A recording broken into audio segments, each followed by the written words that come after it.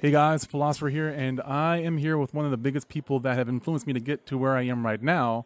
This is Gootecks, competitive player, author, entrepreneur, like triple threat, in my opinion. I think that he has a lot of information to offer, so hopefully you guys will be able to learn a lot from this. But the first question, before doing cross counter and writing books, you were a competitive player. Like, how did you get started in the FGC?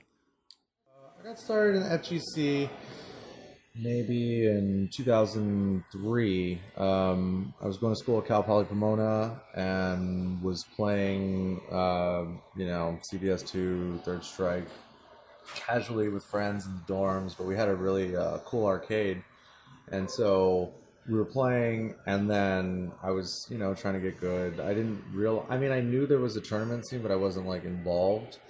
And then I was there for summer school, and my friend that I would play with messaged me one day. He's like, "Hey, there's like this really big tournament at school. You should go check it out." Turns out it was Evo 2003.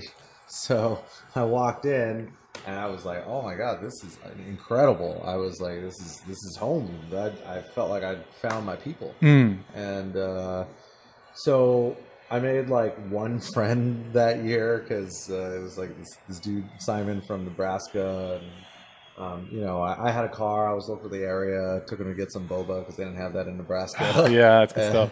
And then we kept in touch, and I kept playing locally. And then the next year, Evo 2004 came around, and then they were like, "Hey, he had the whole crew." I picked up the whole Nebraska crew from the airport, and they were like, "Oh, there's this really big Third Strike tournament at this place called Family Fun Arcade," which I'd heard of but never been to. So I was like, "All right, let's go." Walked in, and I was like, "Oh my god, this is incredible!" I didn't even know that this thing existed because Family Fun Arcade reminded me a lot of my home arcade that I would play fighting games at as a kid. It was just like mostly a fighting game arcade, and so I just started to go pretty much every weekend, which was like, I don't know, it was like an hour 15. I don't know. It was a long drive. But I would go, and at the time, the FFA guys were just starting to put out tournament videos, which was, this was 2005, 2006-ish. So essentially a pre-YouTube era, So these videos would get uploaded to like an FTP, how many people were watching or downloading or whatever, but because I had a background in audio engineering, I used to record shitty metal bands back then in college. And so I knew a thing or two about audio, and they didn't know anything about audio. So I was able to, even though I wasn't the strongest player, I was just like super like middle, mid-tier. Like I was okay. But I was able to build relationships with these guys because I was willing to help with the production on the audio side, and then that sort of led to me editing the whole video. So even though I was well versed in audio, I didn't know anything about video, but I was able to use the same software to edit these early FFA Third Strike ranking battle videos.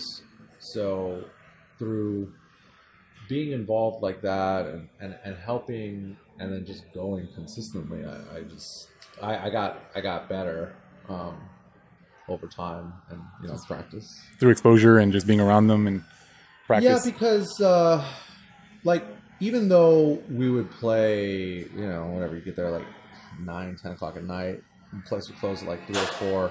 And then we would go across the street to Denny's and then sit there for another like 2 hours and like talk about the game. And like that was where I was probably where I learned the most, because there were a lot of, there were a few guys in the scene, like dudes like Arlith and Ken I, that knew so much about the technical side of the game that I didn't know. So it was really helpful to have built those relationships through just being willing to help and take like an existing skill set, audio engineering, parlay that into helping with these videos, and then learning how to edit video, and then producing the Ask Dr. Sub-Zero podcast. and yeah, it kind of just went from there. Video editing and learning all these skills. Like, why bother doing that? Well, when I was in college, I had this silly idea that I wanted to like own a record label, but having no I mean, I played piano when I was a kid, but I had essentially no musical talent, no connections, nothing. So I was just like, well, and no money or anything. So I was just like, well, I better learn how to do all this stuff myself. In terms of like video, it was kind of like the guy who was I would help with the audio during the tournaments, but then the guy who was editing the videos normally, Shogo, I don't know, he got busy with something some week, so I was like, oh, okay, well, I can just edit this one this week. And then it just, it went from editing to then like making these like intro videos set to music and all this stuff. I mean, it was fun. I mean, it was a lot of work, but yeah, it was definitely like a good learning experience because even though I don't edit videos now, I still can totally talk with editors and know shit about like, bit rates and formats and rendering, all this stuff. So it was really just like being in a position where I was already helping and then taking on like a little bit more responsibility. Even though there was obviously there's no money involved, despite our best efforts to try to monetize, video, like fighting game videos in like 2005, 2006. Yeah. Okay, so when did this transition happen between playing and making videos to actually teaching people how to play the game?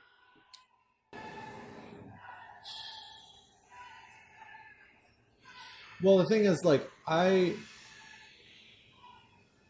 once I started to do, at some point I decided to just launch a website, Gootex.com, and this was kind of like maybe 2007, 2008, and I had kind of made the decision. I had like this like quarter life crisis, fucking broke up with a long-term girlfriend, and was like, I don't know what I'm doing with my life. The only thing that was really left that I really gave a shit about was Street Fighter. So I was like, well, how can I just try to make a living doing this? Which meant I needed to figure out how to like turn that into like making money. But because I guess I have a background or a lot of experience with like information products, and like I've gone to lots of like seminars, like real estate, like making money, like start your own business. I've gone to a lot of that stuff, and I'm very familiar with this sort of business model of like creating information products and selling them. Because even before doing this, at one point I was like making videos to show people how to it was like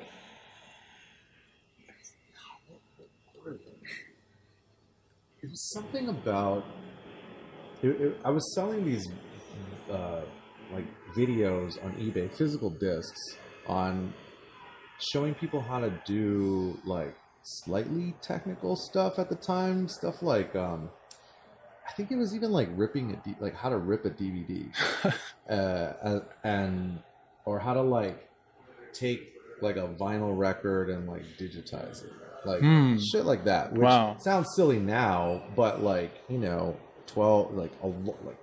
12, 15 years ago was, there was a need for that type of stuff. So I had already been like kind of like making and selling information products, and I always felt like there was a really big like a missed opportunity to create some of this content and products around fighting games, because I'd seen it work so well in other industries. Like, what's the difference between like buying like a package that shows you how to get started in real estate investing and buying a package that shows you how to get better at Street Fighter. The only difference is the subject matter, but the delivery, the way that you can sell is the same thing. So I've studied, you know, I mean, I've studied dudes like Dan Kennedy, who's like fucking direct marketing god, and educated myself on how these guys have been selling and making money throughout the ages, and then we just try to apply that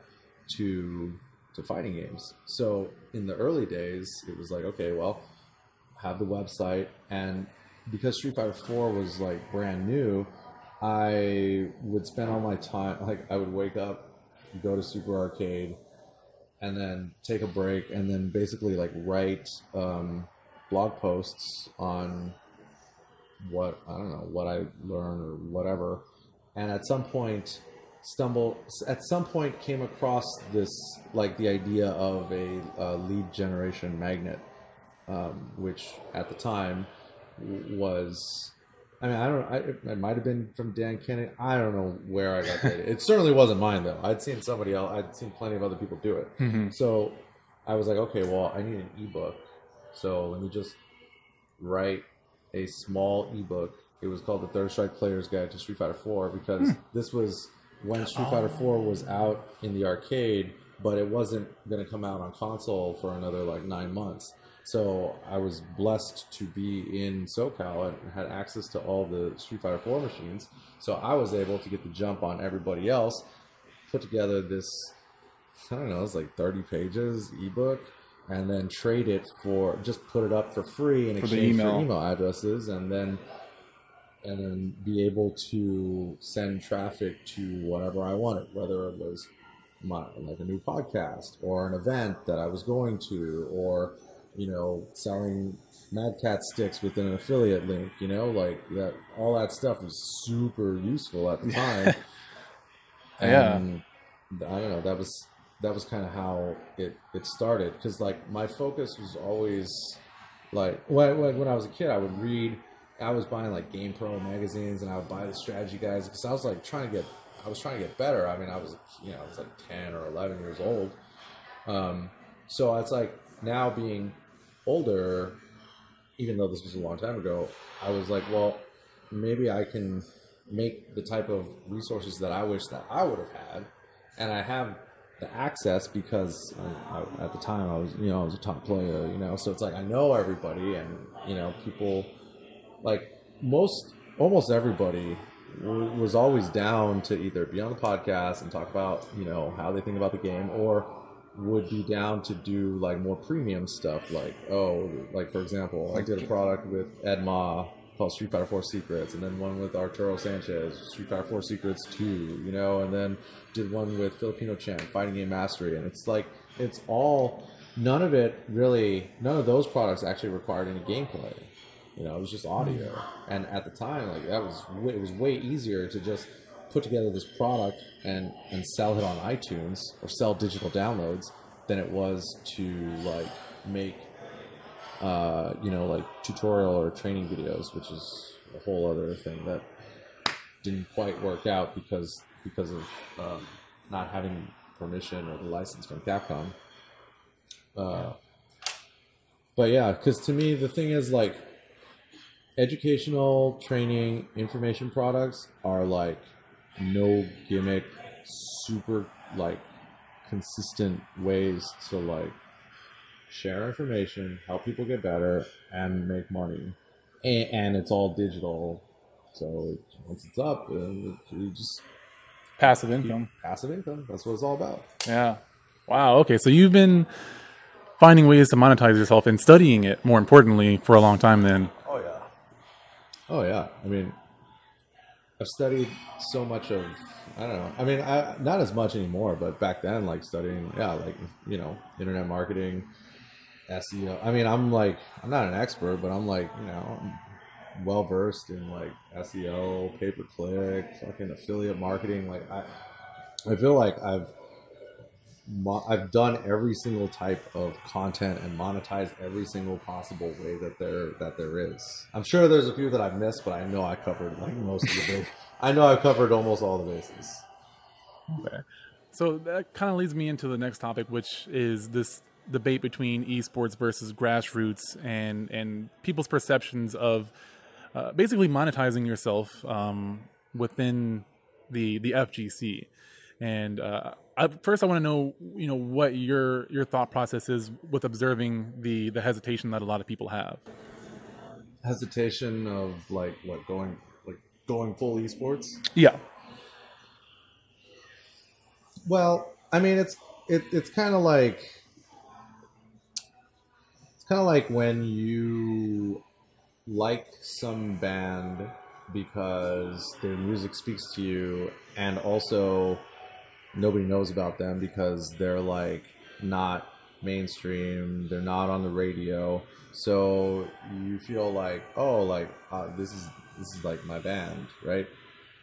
But then if they're good and successful and consistent, then what happens is they become popular, and then some of the fan base is like, sweet, great, and the other part of the fan base is like, oh, these fucking sellouts. So, and some bands, like, they'll change their sound to become mainstream. Other bands will still be the same band, they're just more famous. So I think in our scene there's this sort of notion that like esports is bad, you're a fucking sellout, but the reality is that it's just your perception, because it's, on one hand, one school of thought is it's selling out, the other school of thought is it's cashing in. And I don't think of myself as esports. I don't think of myself as a sellout. I've certainly taken like commentary or hosting gigs for like big fucking companies that paid the bills. I've also done tons of shit for free, and I've also done like campaign, like influencer campaigns and promotions for various products. I mean, does it bother me if like some movie that's coming out had some marketing spend that needed to go onto YouTube? Does that bother me? No. Why? I don't give a shit. Like this money is going to get spent anyways. So if I get an opportunity to catch it, and it doesn't harm me, or it doesn't take away from the viewer's experience, if anything, there have been lots of campaigns that actually cause us to either make something new that we wouldn't have anyways, or put out additional stuff because this campaign was available. So, because we've done lots of campaigns before, it's like, okay, we're going to put out Excellent Adventures on Sunday, then this campaign comes up on a Monday, and we just had something ready to go, and then it's on Tuesday. So now, okay, well, thanks to so-and-so, you get to watch this new episode of Excellent Adventures early, or that you wouldn't have been able to see it all. So, to me, like, I mean, obviously, like, esports, the big thing, I think, is that people in our scene think of esports as, like, oh, this sort of soulless, sanitized, like, thing. And they're not wrong.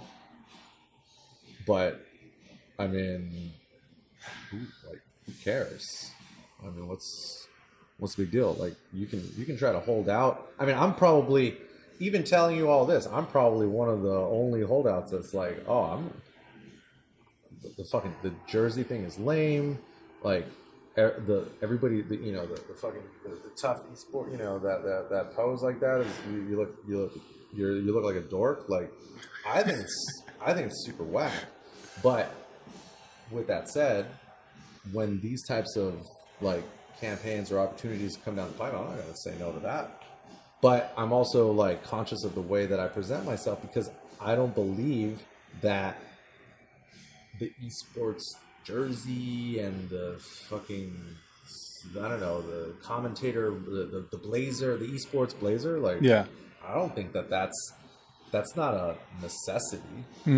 I mean, so I think we just need to figure out what works for our scene, and that's why, like, for example, with E-League, you know, I'm not. It's been a long time since I really gave a fuck about like being really good at the game. But you know, when I thought about it, obviously, you know, it was a great opportunity. But I looked at, you know, I looked at the lineup and I'm like, okay, well, how do I do the exact opposite? Because I think that I think it's lame. I think the jerseys are ugly and they're lame, and that's why I did the exact opposite. But And you still stood out. yeah, of course, it was easy. I mean, you know, like, because I think of it, because here's the thing, like, first, the biggest thing right now, the biggest reason why most of the esports model doesn't work is because most of the esports games are team based. Right now, you know, it's probably going to change very soon. Fighting games are probably going to transition to being team based. Maybe it'll make more sense. But right now, it's still 1-on-1.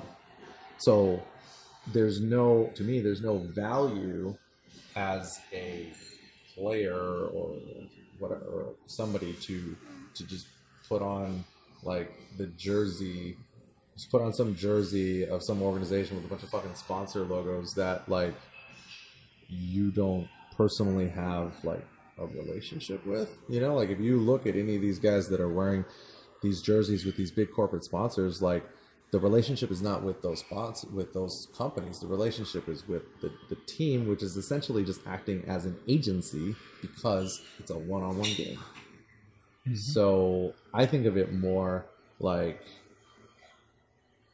if it were me, it would be like, okay, how can we present ourselves like more like a soccer team?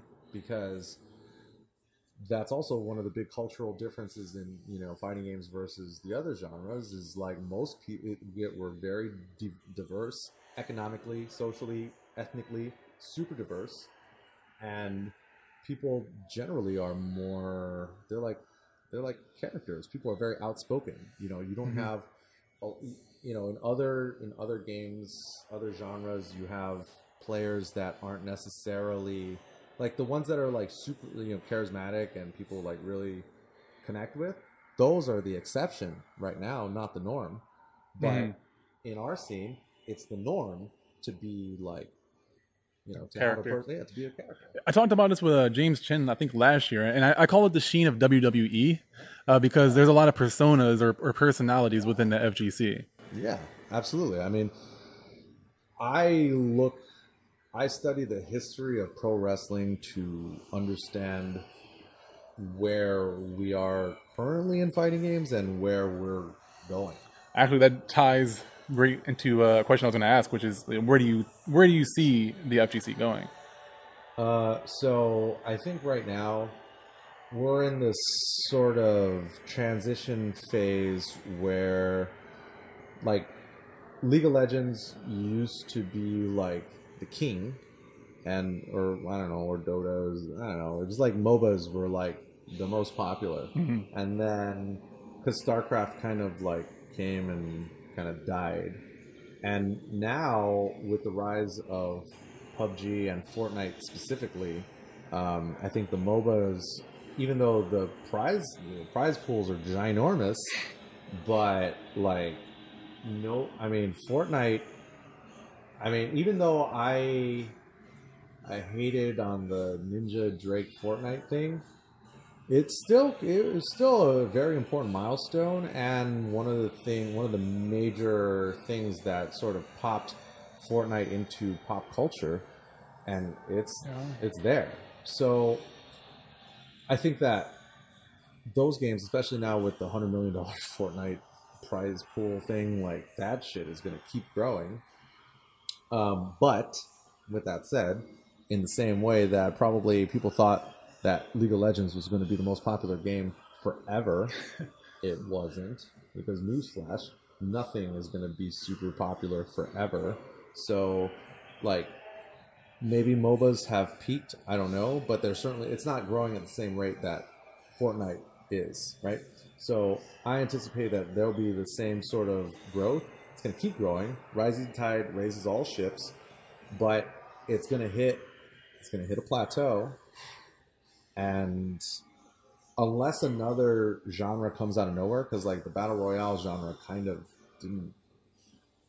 I mean, maybe I'm just ignorant, but I don't think it existed several years ago, or maybe it did to a small extent, but not like it does In a now. different way. Yeah, In a different way. Like DayZ, stuff like that, but that wasn't Right. the same thing. yeah. Yeah. So I think that unless a new genre comes up out of nowhere, I think it's a pretty sure bet that fighting games will be next to experience this sort of like massive explosion in growth and popularity. But it's still going to be several years away. I think that the all of these big esports investors and the big money that's coming in, at some point they're going to be like, all right, where's the ROI? And they're going to want to be like, they're going to want their money back. And if all of these organizations that have accepted this money can't deliver, people are going to pull out, and then the bubble will either burst or deflate, and then people will be the truly dedicated will be like, okay, well, what's next? Oh, fighting games? Oh, yeah, I know Street Fighter. Oh, Dragon Ball. Oh, wow. Mm-hmm. And it's the natural progression because it's easier.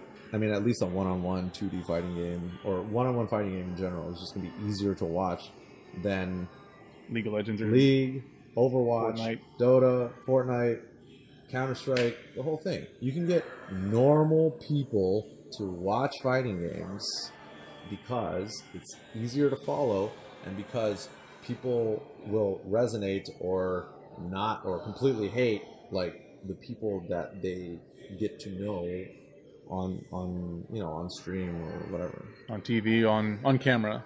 On camera. Okay. Yeah. So where do you see yourself in all of this in the trajectory of competitive fighting games? Well, I mean, I guess over the past 6 or 8 months, I've just been in a funk. So I've not been super active in creating content, especially like doing like videos, being on camera and stuff. But now, I guess I feel better or different, or I don't know, have a slightly different path now. So I see myself creating let's just say I'm working on a tournament series that I think people will get a kick out of. So between that and trying to find more ways to create and deliver value for the scene, I don't know. I just see myself trying to do a better job of providing a platform for fighting game people to either monetize their content or put themselves over or help get better as a player, not necessarily from content I'm creating, but hopefully I'll be able to partner with the right people to create this content, because I have it all. It's like the rabbit hole is so deep in terms of like the content that can be created. It's just I can't do it. It's way too much for me, for even one person to do. So I guess I don't know. I guess I just see myself trying to do more events, I guess, in and around Vegas, because I'm there in Vegas now. Okay. Super Bay. That's like not a good answer. But Is there- I don't like to necessarily like say too much about stuff that isn't like super concrete. Gotcha. Okay. So a question I always ask people: if someone walks up to you and they say, "I want to be where you are," I want, I don't, I'm starting from ground zero, and I want to do what you're doing. What kind of advice would you tell this person? Well,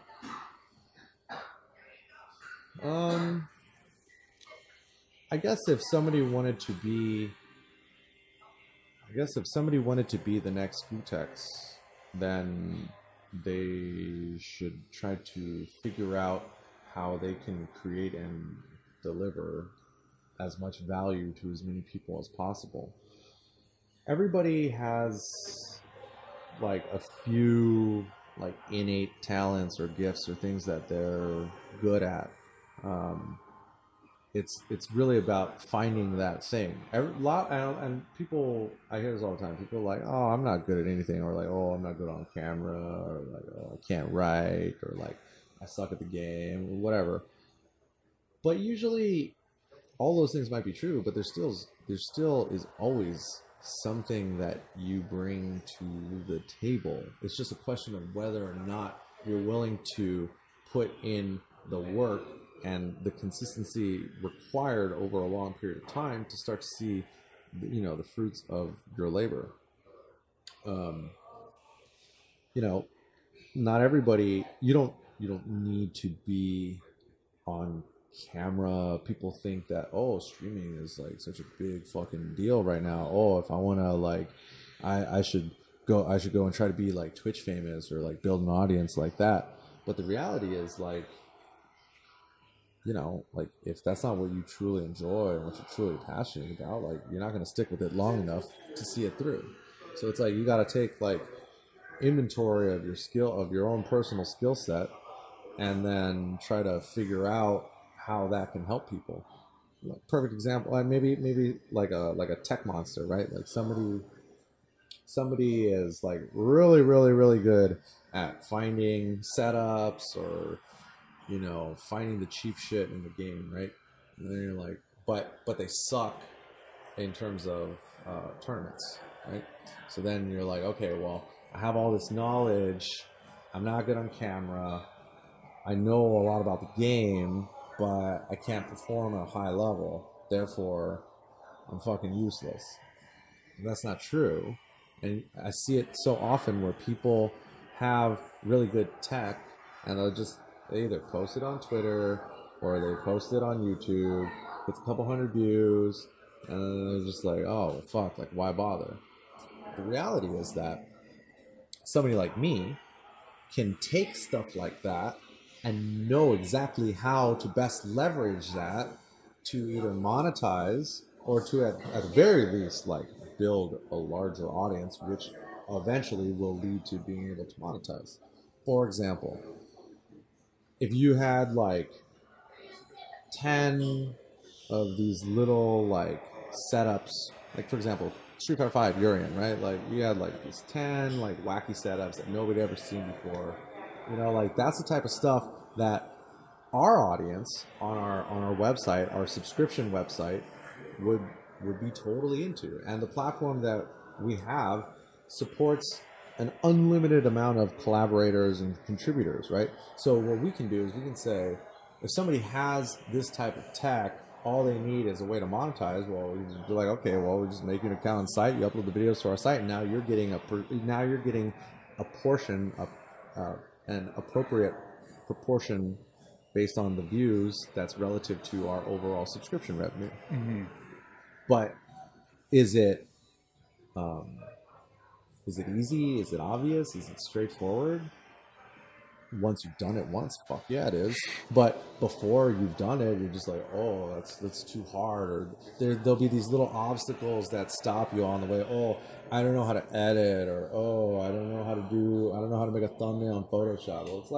Well, it's 2018. Like, there's plenty of ways to accomplish these things, and we can use the internet to learn the things that we don't know how to do. Yep. Google. Fiverr. Yeah. So I don't know. It's just like practice, consistency, and patience, because you're going to suck at the beginning. And that's usually what stops people. People are like, oh, like, I don't know, like, oh, I don't know how to talk on camera, or I don't know how to edit, or whatever. It's like, well, duh. Nobody knows how to do anything until they learn how to do it, until they apply themselves. It's not that hard, but I don't know. People are lazy. I feel like gamers especially are lazy.